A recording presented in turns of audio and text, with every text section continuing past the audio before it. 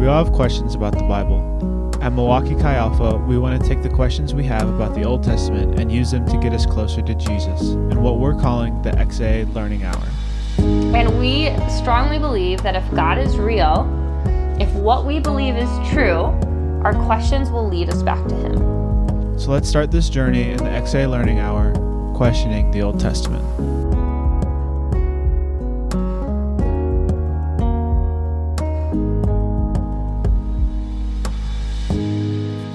Welcoming to Questioning the Old Testament.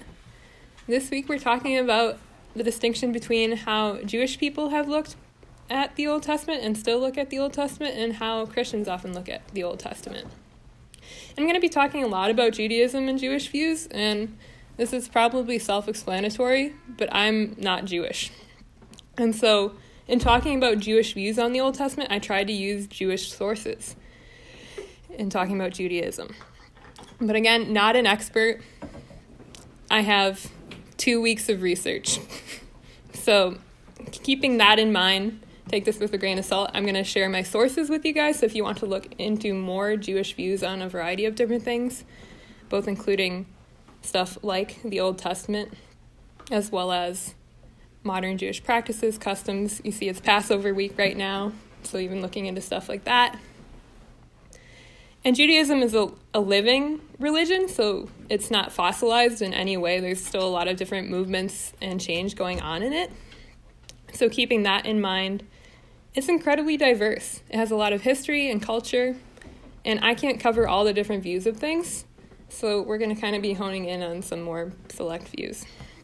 I also want to talk about terminology and names for things. As I keep saying, the Old Testament. But within Judaism, what we call the Old Testament is simply known in English as the Bible. I once had a Jewish professor kind of laughingly refer to it as, because we often will say the Bible, and maybe if we're trying to be sensitive, we'll say the Hebrew Bible to refer to the Old Testament. But she referred to the Bible and then the Christian Bible to refer to their scriptures plus the New Testament, which seemed kind of fair turnabout. But the Hebrew name for all of this is called the Tanakh. And Tanakh is an acronym for the Torah, so Jeff talked about that last week. The Nevi'im, which means prophets, and Ketuvim, which means writings. And so Torah, again, you should listen to what Jeff talked about last week if you want to learn more in depth and details about, a Christian view on the Torah. Because again, we've been talking a lot about the Christian views on this.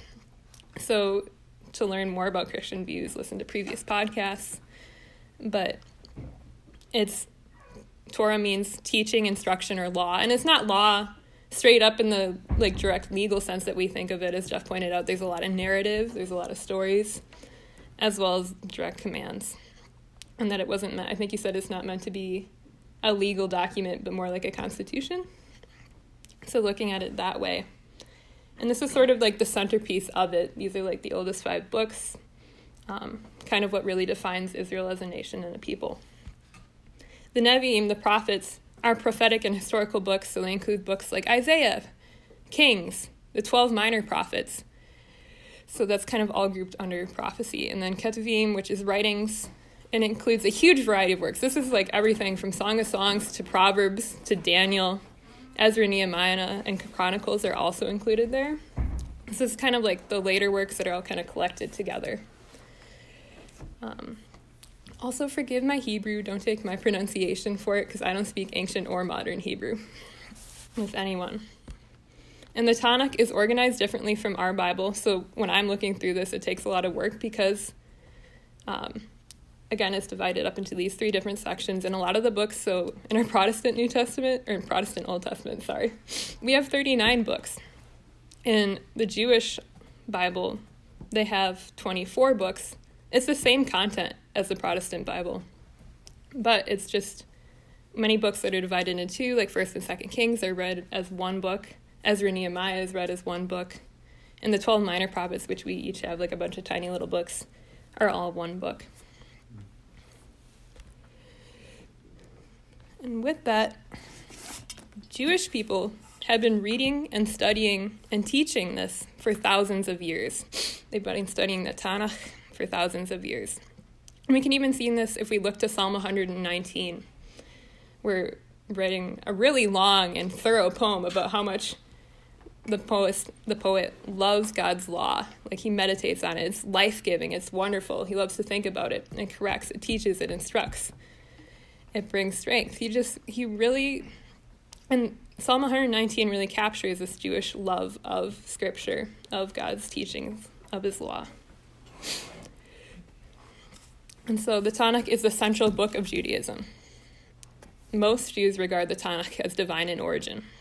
And this includes modern Jews today also. And this is very similar to how we regard the Scriptures as God-breathed, as inspired. There's even some views which refers to the Torah as existing before creation. It's kind of similar to how we use Logos as Jesus, the Word before all creation, which John refers to him in the book of John, the Gospel of John, actually. So way back, because I want to kind of get into the history of Judaism and Christianity, and because obviously Christianity came out of Judaism, or hopefully, obviously, because Jesus was Jewish, and most of his followers were Jewish, and he went initially to the Jewish people. And so I think it's really relevant to talk about the origins of that and how we read it, both today and how modern Jewish people read the Bible. So they both came from what's called Second Temple Judaism. Have you guys heard much about the Second Temple period? Know what that refers to at all? I'm assuming it has to do with the Second Temple. Dude, that's crazy. You're right. Wow. So the Second Temple is a period between, so the Israelites went into exile, and so they were kicked out of Israel, and eventually they came back, and the temple was also destroyed, their first temple that Solomon built a really long time ago, and that was totally destroyed. So they left, they were kicked out, and then they returned. So the Second Temple period is they rebuilt the temple, began having sacrifice and worshiping God there again. And this period continued until 70 AD, which is after Jesus' death, when the Romans came in and destroyed the temple. And the Judaism in this time was really diverse, but it was centered on the temple. Yeah, so this was the Judaism, and then this Judaism was diverse. So if you're reading in the New Testament, hopefully you guys have heard about Pharisees, Sadducees, Zealots. And there was even more sects than just that. So there's a lot of different Jewish groups, and they all had different emphases and things that they were passionate about. So it was just really diverse. You had also Christ followers and people who were following John the Baptist and lots of different figures around. So there's just a lot of diversity in the beliefs around the time of the New Testament. And modern Judaism is a descendant, well, both Christianity and Judaism are descendant of these groups in this time. Modern Judaism is a descendant of Pharisaical Judaism, so they're a descendant of the Pharisees. And the distinctive of the Pharisees, because reading the New Testament, this isn't apparent, but what was important to the Pharisees was the idea of this existence of an oral Torah. So we have the written Torah, this stuff, the first 5 books, but there's this idea that there was an oral Torah that God also revealed on Mount Sinai to Moses. And that was their main distinctive. They also believed in the resurrection of the dead, which the Sadducees did not believe in. And the Sadducees were centered on the temple. But the oral Torah, which they believe existed, consisted of like stories and explanations and how to apply the laws to their everyday life, expansions of the laws. It probably began, well, some of it was oral traditions passed down from rabbi to disciple over time. And so these traditions kind of continued, but they weren't like originally, like from what I can understand, the oral Torah was likely not handed down to Moses at Mount Sinai, but was a creation of people over generations, collecting all this knowledge together and telling each other and instructing each other on how to live out the laws in everyday life. The reason why Rabbinic Judaism, which is the descendants of Pharisaical Judaism, believed in an oral Torah was there's this verse in Exodus 24, verse 12. The Hebrew says, if we read it, it says, I will give you the tablets of stone with the law and the commandments. And that seems kind of obvious to us. We're like, oh, yeah, he gave them the tablets of stone which had the law and commandments on them. But they read it because in the Hebrew, there's no with. It's just, I will give you the tablets of stone and the law and the commandments. So it's viewed as the tablets of stone were the written Torah, and the law and the commandments was the oral Torah. So that was their understanding of the Bible and their exegesis of what happened there. And like I said earlier, most modern forms of Judaism are descendants of Rabbinic Judaism, the Pharisees back then.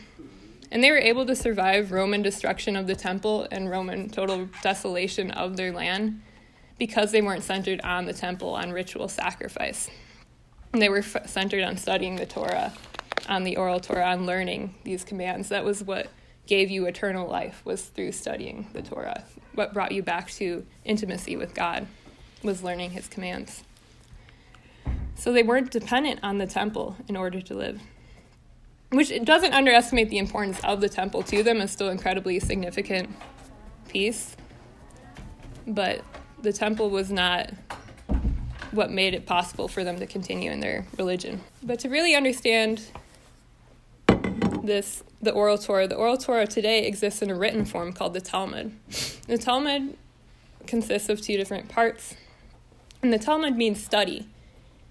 It's a huge work, and it's meant to be studied and not read. Like, you can look it up online and see the text. I tried to read some of it. You can't read it.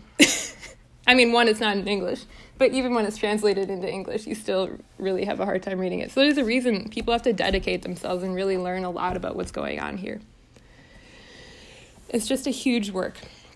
And so when I say Talmud, I'm referring to the Babylonian Talmud, which is always when people say Talmud what they're referring to. And this was written by Jews in the area of Persia or modern-day Iran.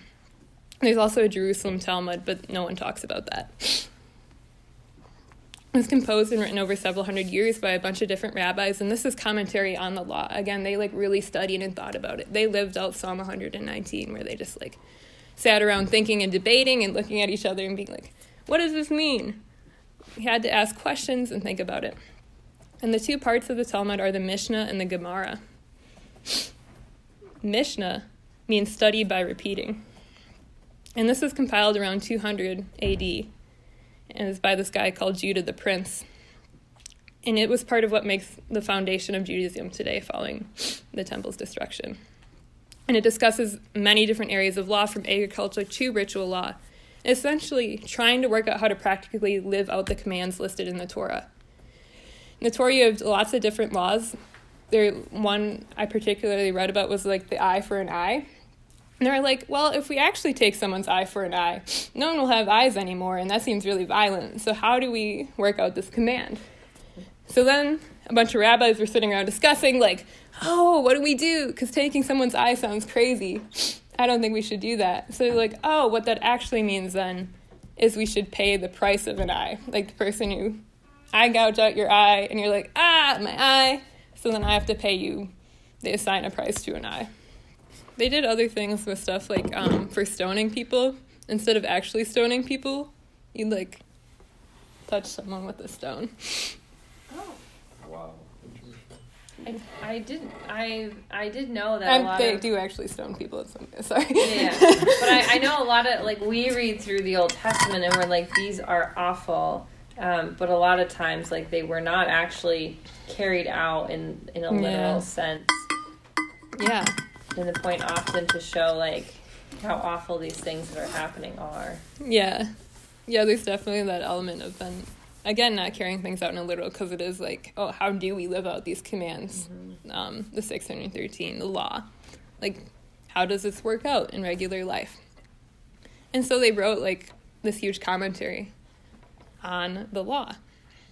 And then even beyond that, because this was, hard to read and, difficult, even more rabbis commented on their commentary, and that became the Gemara, which means completion. So farther expounds upon the Mishnah.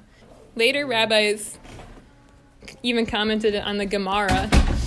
So there's just a cycle of commentary and thoughts. And it's like a conversation. There's arguments, there's debates. There's really a lot going on. And the Talmud, which is the oral Torah, was used to establish halakha, the legal bits of Judaism. So halakha does refer to essentially laws in the legal sense. And it comes from the verb root, which means to go, as in the way you should go, the right way to walk in God's way.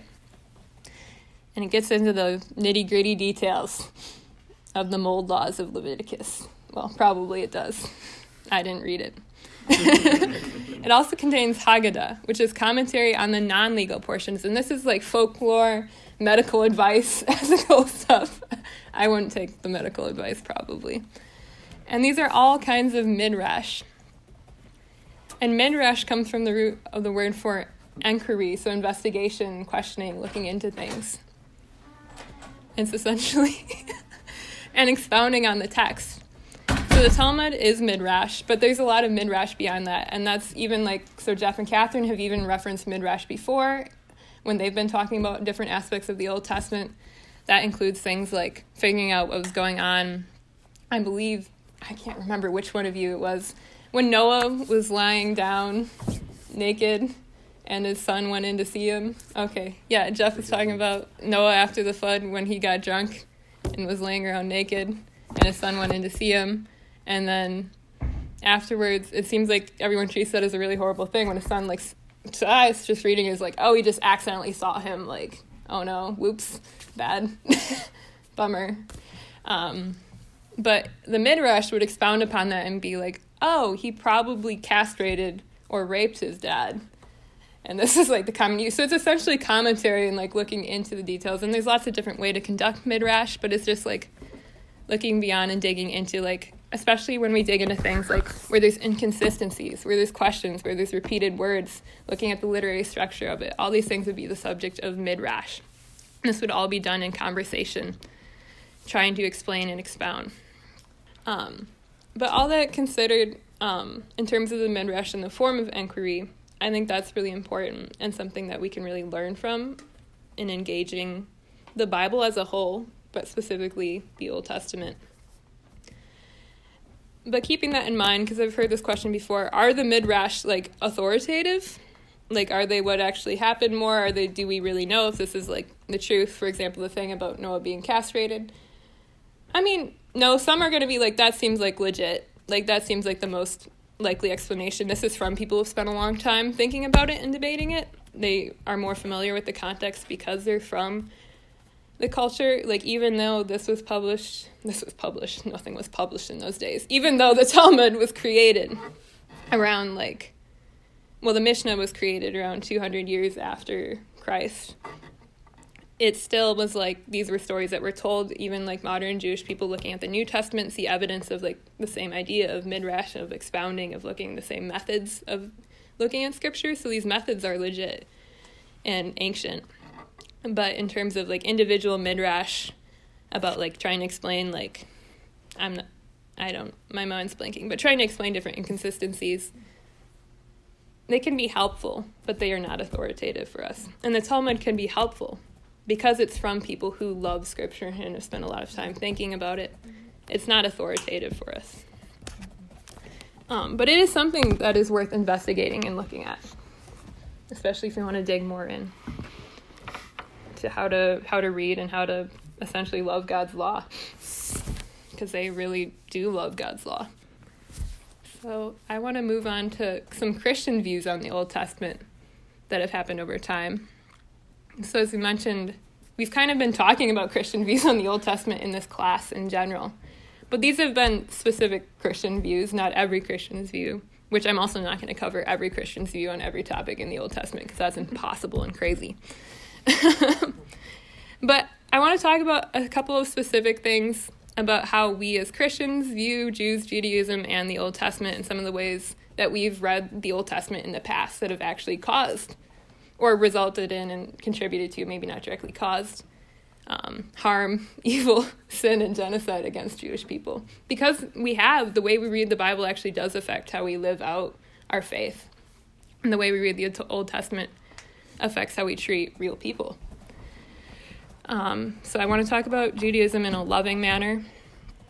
But again, the most obvious difference between how we read the Tanakh and the Old Testament is that we believe Jesus of Nazareth was the prophesied Messiah in it, come to save the people of Israel, and then even beyond that to save all of the nations, which includes all of us Gentiles, I don't think any of us are Jewish, ethnically or religiously. But for the obvious, the Christian name of the Tanakh is the Old Testament, which implies that there is now a New Testament, a new one in place of the Old. And so I've been using the term Old Testament, which does tell you about how I view it and how we read it. We read the Old Testament through the lens of the New. And this is true of Christians throughout pretty much all of history, except when you get to the authors of the New Testament who are living it out in real time, where for them the scriptures was the Old Testament. These were, like, when they're talking about the scriptures, they probably would have been referencing the Tanakh, the Torah, specifically. They were incredibly familiar with it. For them, the Old Testament was the Word of God, and the New Testament authors were Jewish and they would have loved it, grown up on it. And they were so familiar with this to the point which I think Lucas has remarked upon in past questioning the Old Testaments about how the New Testament doesn't make much sense without the Old Testament, or how you need to know about the Old Testament in order to understand the New Testament. And that's because, one, Jesus does come to fulfill the law and the prophets, everything that's written about in this book. And then two, the New Testament quotes the Old Testament extensively. Like, it quotes it explicitly, it's constantly alluding to it, it's constantly using stories and references to it. And the only books that none of the authors quote are Judges, Song of Songs, Ecclesiastes, Ezra, Nehemiah, and Chronicles. Every other book there is a direct quotation from. So the Old Testament is incredibly relevant to reading the New Testament. And they read the Old Testament in ways that I'm not going to dig super deep into, but some of the main ways that they read, and was commonly read in these times, is through allegory, typology, and allusion. Not illusion, allusion. Alluding to things. So these were common ways of reading around even the Dead Sea Scrolls. We see the same way of using scripture to talk about modern events to anticipate the Messiah. Allegory is let's say I don't have a real allegory that they used off the top of my head, but this thing in this story in the Old Testament represents something else here now. Typology is something that was used super heavily and is probably the most relevant and explicitly used by Jesus himself, which is the idea that an event or person in the Old Testament is fulfilled in Jesus or re-represented. So Jesus talks about the sign of Jonah, which, again, you would need to know Jonah in order to understand what he's talking about. And when he's talking about that, he's saying that he is the new and better Jonah, because Jonah was swallowed by the whale for 3 days and then spit up. And in that sense, his crucifixion, death for 3 days, and resurrection fulfill and do that even better than Jonah. Paul refers to Jesus as the second Adam. So Adam was obviously the first man. And he says, in Adam all died. So through one man all died, and then in Christ all people live. But later on, as the church became separate from Judaism, as Gentiles became more dominant in the church, and as it became the dominant religion in the Roman Empire, Christians no longer took for granted that the Old Testament was relevant to their faith. So this was something we actually had to work out as a group, that this was relevant to us.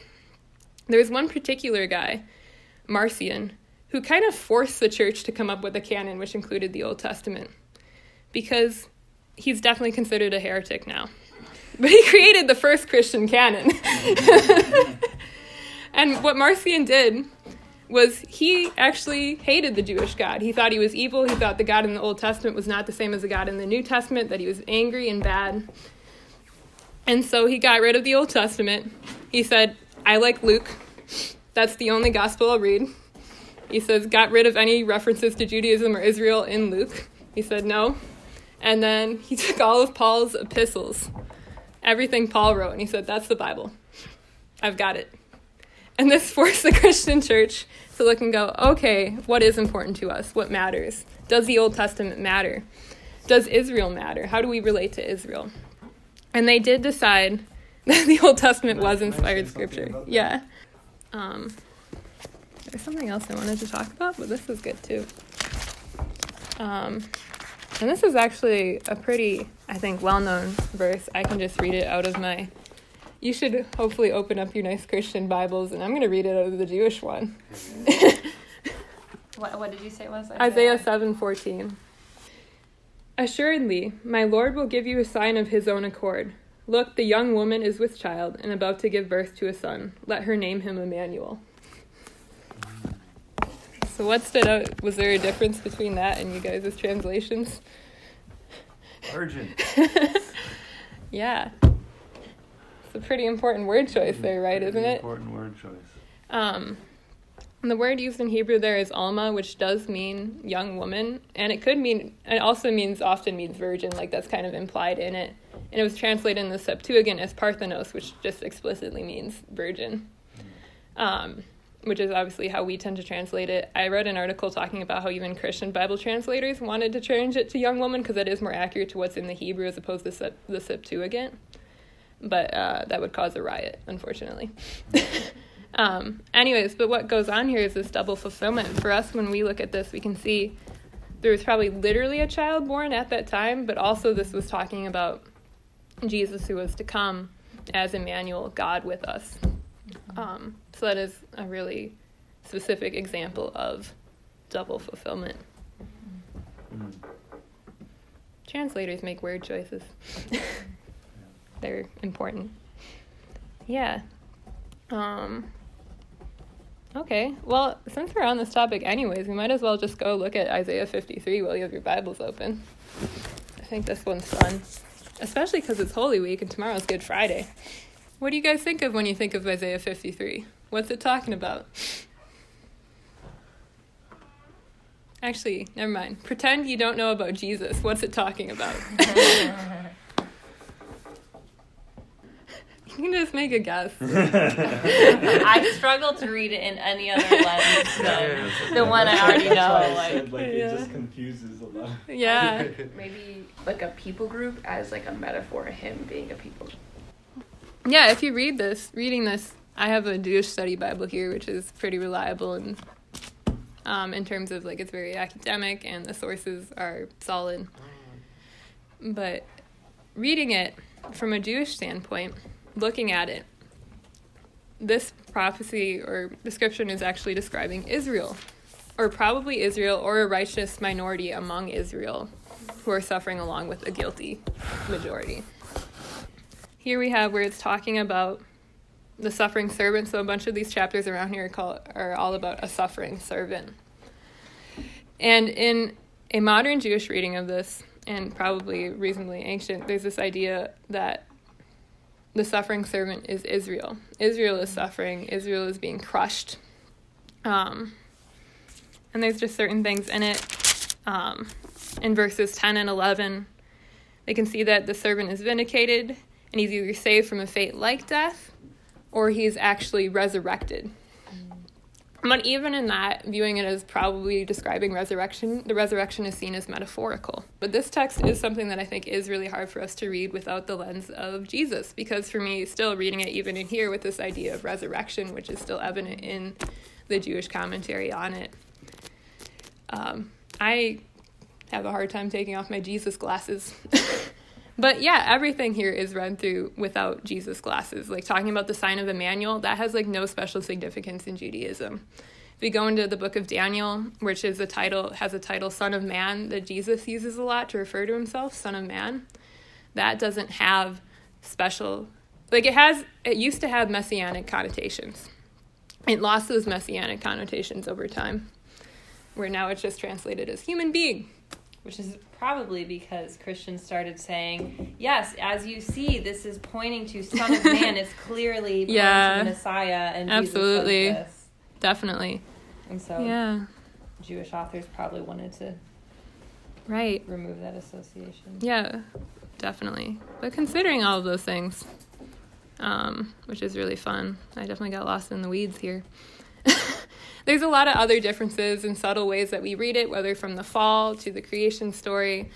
Lots of Psalm 22, which is Jesus' last words on the cross, which we view as a prophetic psalm about what Jesus is going to experience essentially tomorrow on Good Friday, has no special significance, or it's instead viewed as David lamenting Israel's future exile, and specifically Haman's threat against the Jews.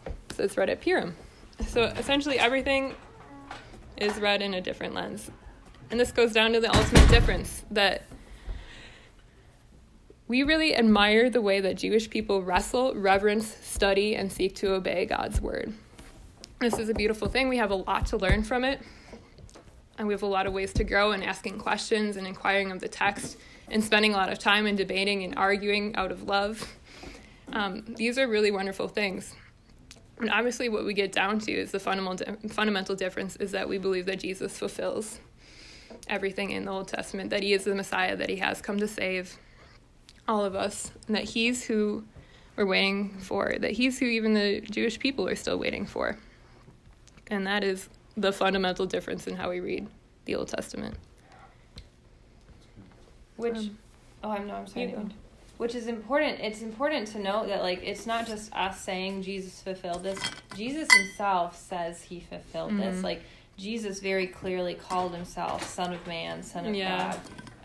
And I would encourage you to go back and read through the crucifixion story. I want to guess it's in Matthew is the one where we see it a lot. But go read the crucifixion story, because the gospel authors, they reference this. They quote Psalm 53. They quote, or Isaiah 53, Psalm 13. They quote all these things because they knew they were trying to show, Matthew in particular, who was writing to a Jewish audience, was trying to show the people Jesus is the fulfillment. He is the Messiah you've been looking for. And so he quotes all of these passages.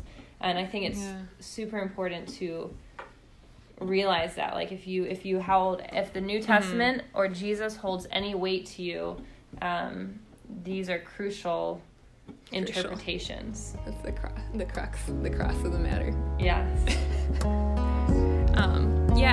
Essentially what Catherine said is really great. Also, Matthew in general mirrors a lot of the Old Testament deliberately.